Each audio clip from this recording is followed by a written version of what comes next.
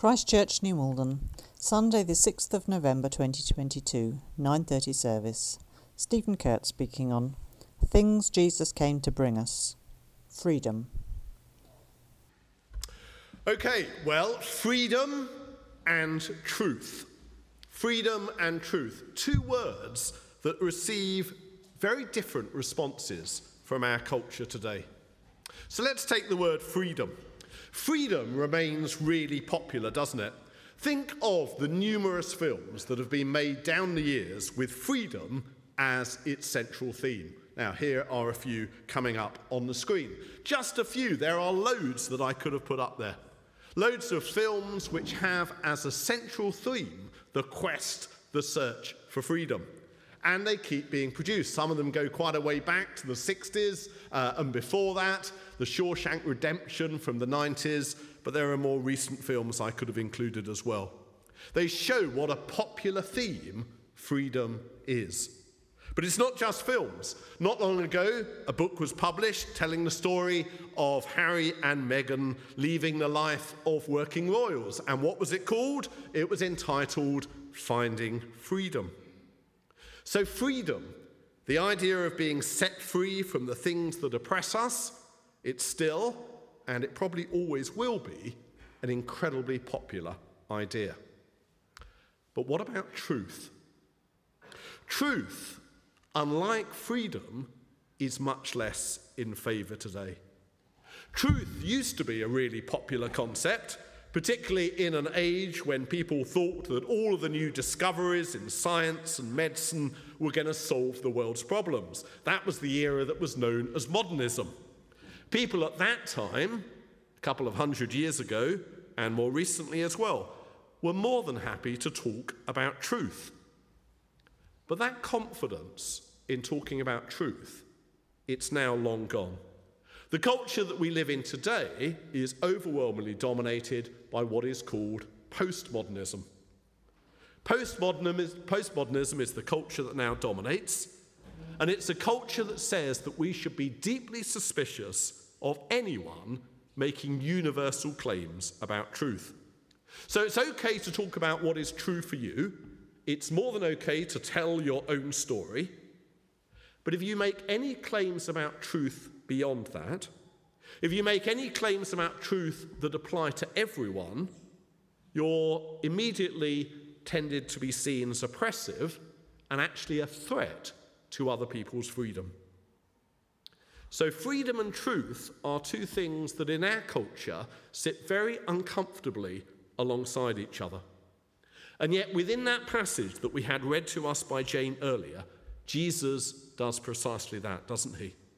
Let's look at part of the words that Jesus said. If you hold to my teaching, Jesus says, you really are my disciples, that's fine. But what about the next bit? Then you will know the truth,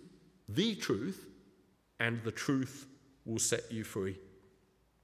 Freedom and the truth revealed by him, Jesus says, belong totally together. It's a message that really couldn't be more discordant with our culture. So how are we to understand it, let alone live by it, in a world that has got so much resistance, particularly in the West, to precisely that sort of claim? Well, it's a statement that is explained, actually, by the rest of that passage from John's Gospel. Now, it's not everyone's favourite bit of the New Testament, because it contains quite a lot of language that's rather off-putting. As it was read earlier, there may have been a few of you wincing at the language that passage contains.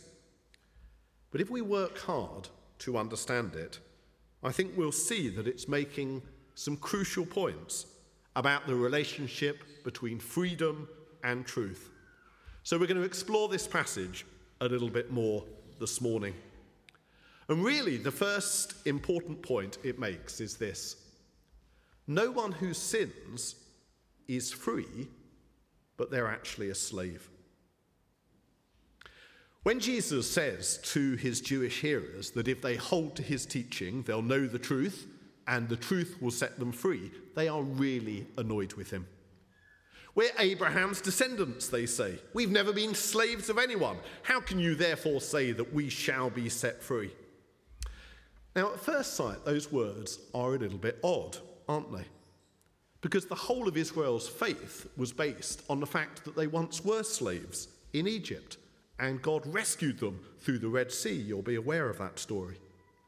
And at that point in their history, when Jesus was amongst them, the Jews were essentially slaves once again under the Romans. That's why they longed for a Messiah to come and rescue them. So why were they annoyed at this statement about them being slaves? Well, I think the only answer can be that they knew that when Jesus spoke these words, he was referring to something deeper. And Jesus confirmed this by speaking about their slavery to sin. And rather shockingly, Jesus says that rather than being Abraham's children or even God's children, the Jews that he was speaking to were children of the devil. And he describes the devil as a murderer and a liar and the father of lies. Now it is, as I say, rather shocking and off-putting language. Even though we've just had Halloween and perhaps you had a few little devils calling at your door. Did you have anyone like that call at your door on Monday? Even though we get used to it on that level, we're generally uncomfortable talking about the devil today, aren't we? Let alone all of that strange language about him being a murderer and a liar and the father of lies. So what was Jesus saying when he said those words? What was he trying to explain? Well, the key, I believe, is recognizing how everything that Jesus ascribes to the devil represents the opposite to God. So hopefully this will make it clear. God, according to Jesus, is the creator. And therefore God is the source of all life. All life that exists and the quality of that life, it all comes from God. And God is therefore also the one who uniquely speaks the truth about life. He speaks words that enable life in all its fullness to be understood and to be experienced. But alongside this, Jesus says, there's a force of evil that exists within the world. A quasi-personal force, sometimes known as the devil, not always known as the devil actually. Sometimes the Bible just talks about evil or the powers of darkness. It doesn't always personify it in this way. That's why I put it in inverted commas. But alongside the goodness and the life coming from God, Jesus says, is this force of evil that exists within the world, sometimes known as the devil, that stands in opposition to the life that comes from God. That's bad enough, but it also speaks lies, Jesus says. It speaks lies. It says words that claim to bring life, but instead bring the opposite of life, namely death. Now that might seem a bit strange, it might seem a bit off-putting, it might seem completely unrelated to anything that we can experience. But I think if we allow ourselves to think about it this morning, we'll see that strange while it sounds, it does reflect our human experience. See, this world is full of good things that God made, fairly obviously, isn't it? This world is full of wonderful things that God made for our enjoyment. They're everywhere, and most of us thankfully experience them on a regular basis.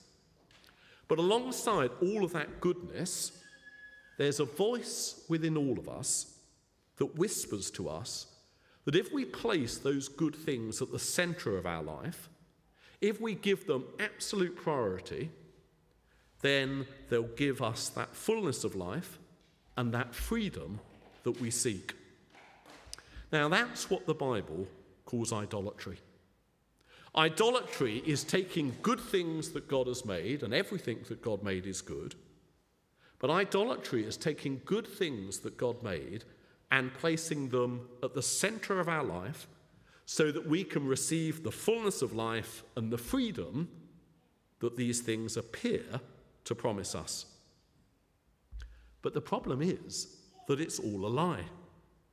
Give ourselves to created things, whether it's money, possessions, work, status, creative pursuits, success or relationships, give ourselves fully to those things, place them at the centre of our lives, place them above the God who created them in importance, and those things actually enslave us. They enslave us rather than giving us the freedom that they appear to promise. Now, I say appear to promise because none of these good things themselves promise that. It's that voice that whispers to us that if we place them at the centre of our lives, they will bring us freedom. And rather than bringing us life in all its fullness, worship of created things, whatever they are and however good they are, worship of those things, placing them at the centre of our lives, gradually and slowly and subtly, because that's all part of the deceit, actually brings us the very opposite of life. And that's what Jesus is talking about in this passage. That, Jesus says, is the predicament within which all human beings find ourselves. Barking up the wrong tree constantly when it comes to the freedom that we seek. We're desperate for freedom, we're desperate for fullness of life, but very often we're barking up the wrong tree in where we're seeking that from. And we're often buying into a pack of lies that rather than lead to freedom, instead lead us into slavery. Now, by itself, that would be a pretty depressing message, wouldn't it? If I said, right, that's the end of the sermon and sat down, you'd all be pretty glum. Fortunately, that is not all that Jesus has to say, because he goes on in this passage to say this. True freedom, authentic freedom, the genuine article, the real McCoy, it's found through God's Son. Human beings are in slavery, Jesus says, but freedom is available through him. And this is part of the way he explains it.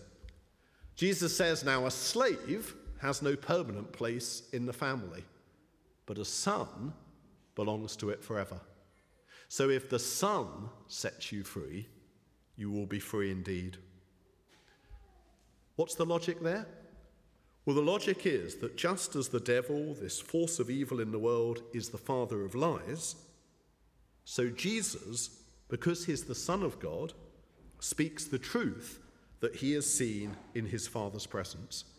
Jesus is so close to the Father, the Creator, that he speaks the authentic truth about life, the truth that can set us free.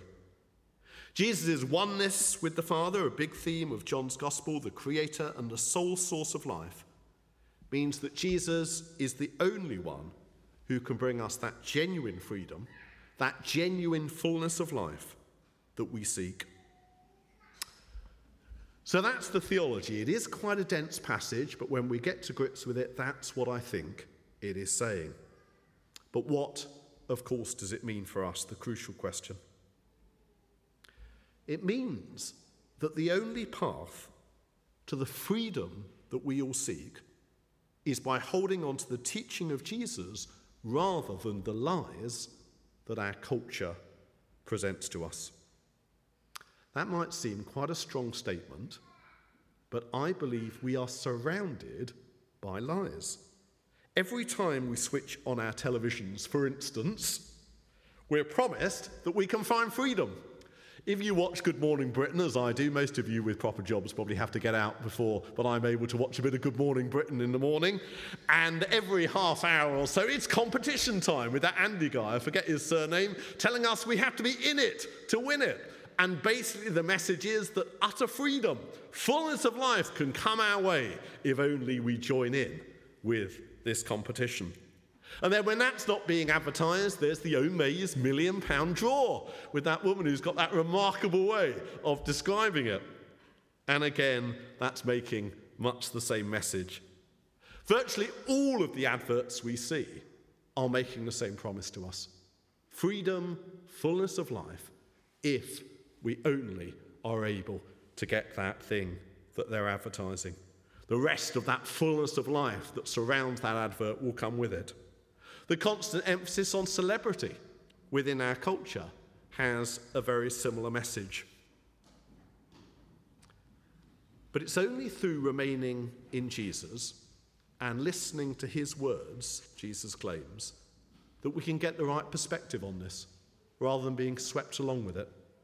It's only through remaining in Jesus that we're able to see through all of this, to see that actually it is lies, rather than buying into it, and to recognise that the only source of freedom is found through being joined to the only one through whom life comes, to Jesus, the way, the truth, and the life. The crucial point being made is that God is the only creator. Life only comes from God.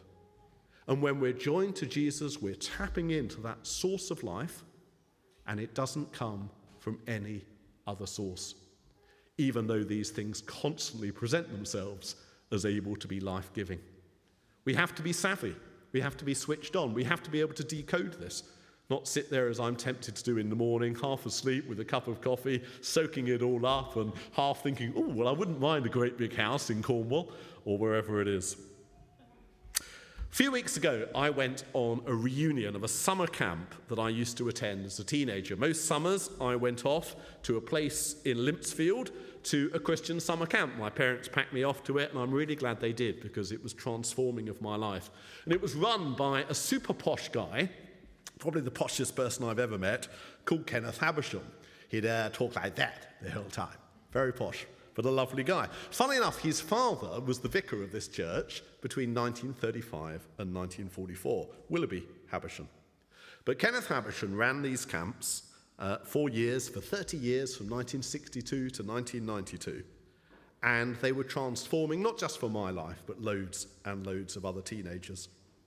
But when I went on this reunion, around about a month ago, I was reminded of an illustration that Kenneth Habersham would use to challenge us teenagers on whether we were allowing Jesus to be in charge of our life. And I'd forgotten this illustration. And the evangelist J. John, who also went on those camps, he reminded us all of this illustration that Ken would use.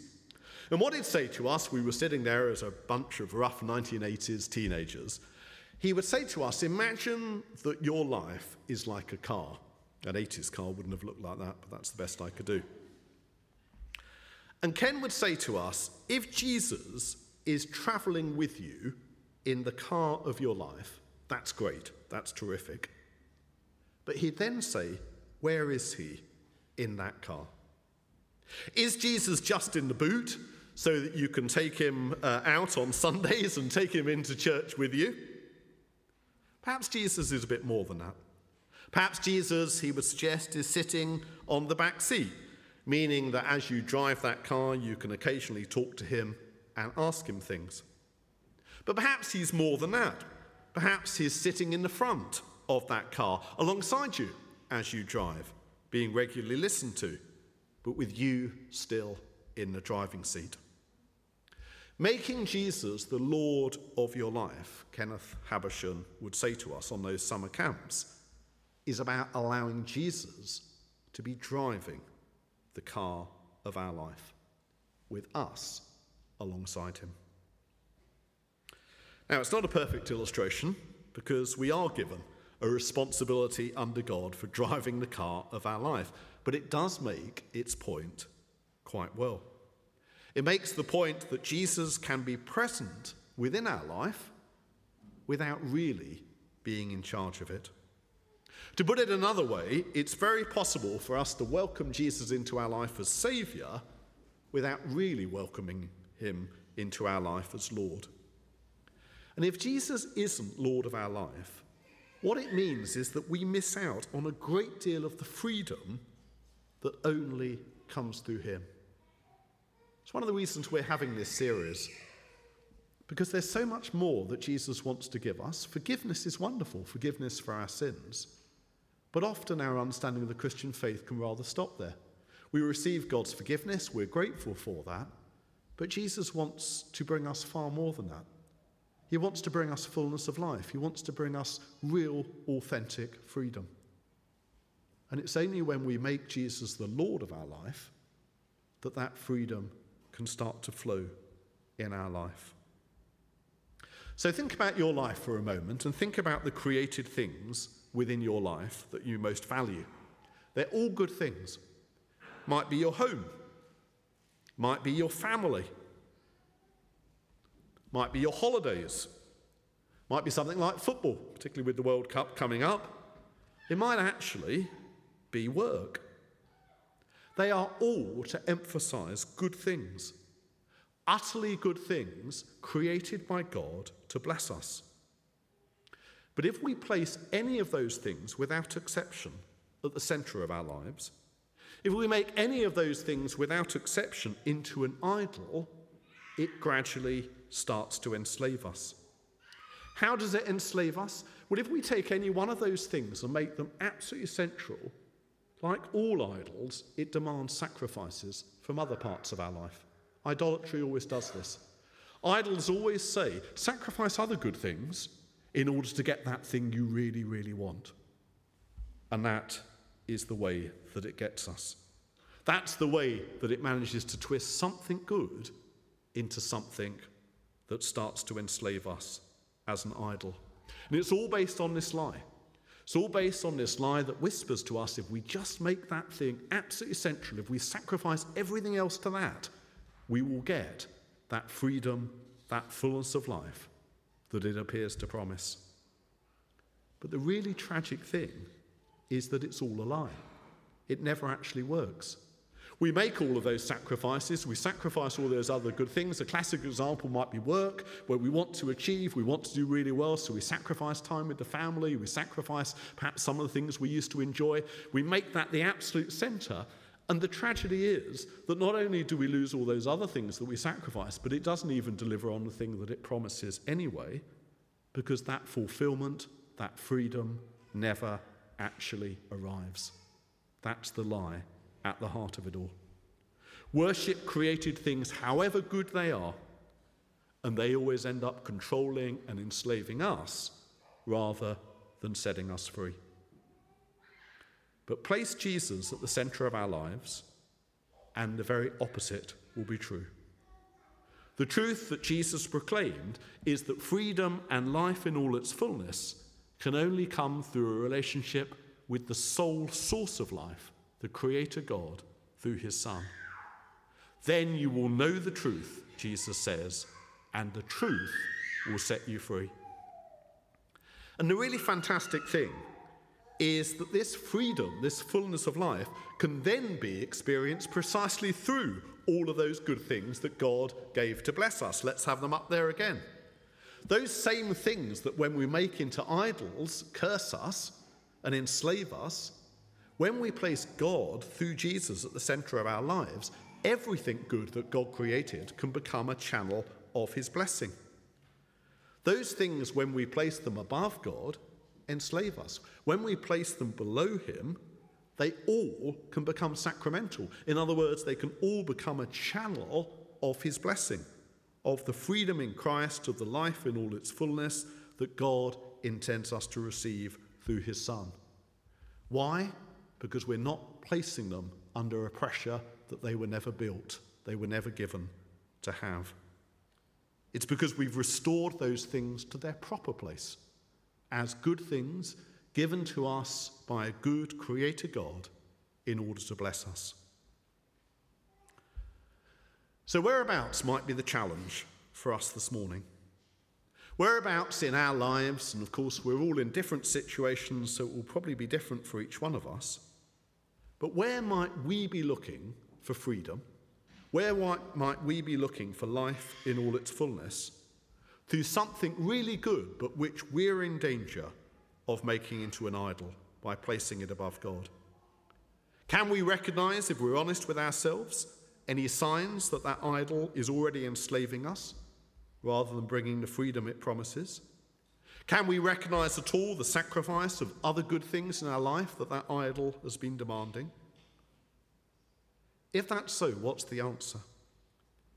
The answer is to come before God humbly and in repentance, acknowledging that the life and freedom that we seek can only come through him, through his Son, restoring Jesus as Lord of our life and resolving to build our life around his teaching. And as I say, that's the path to all of those good things that God has given, becoming a blessing to us, a channel of his freedom. Let's have those crucial words up again. If you hold to my teaching, Jesus says, you really are my disciples, my followers, my learners. Then you will know the truth, and the truth will set you free. Now, doing this is not easy. Place Jesus at the centre of our lives rather than created things, and it will get a reaction from those around us. And there are several explanations for this. In human terms, people won't like it when they see us living by a different agenda to the one that makes most sense to them. It will be discordant, particularly in a suburb like ours. But the deeper explanation for why it will be difficult is because a spiritual battle will be going on between truth and lies. Jesus says a lot in this passage about his opponents trying to kill him, doesn't it? And it's because Jesus represented with such fullness the truth about how to live. And when that happens, when someone is standing up so strongly for the authentic truth of how to live, the powers that want to enslave us won't like it, and they'll react.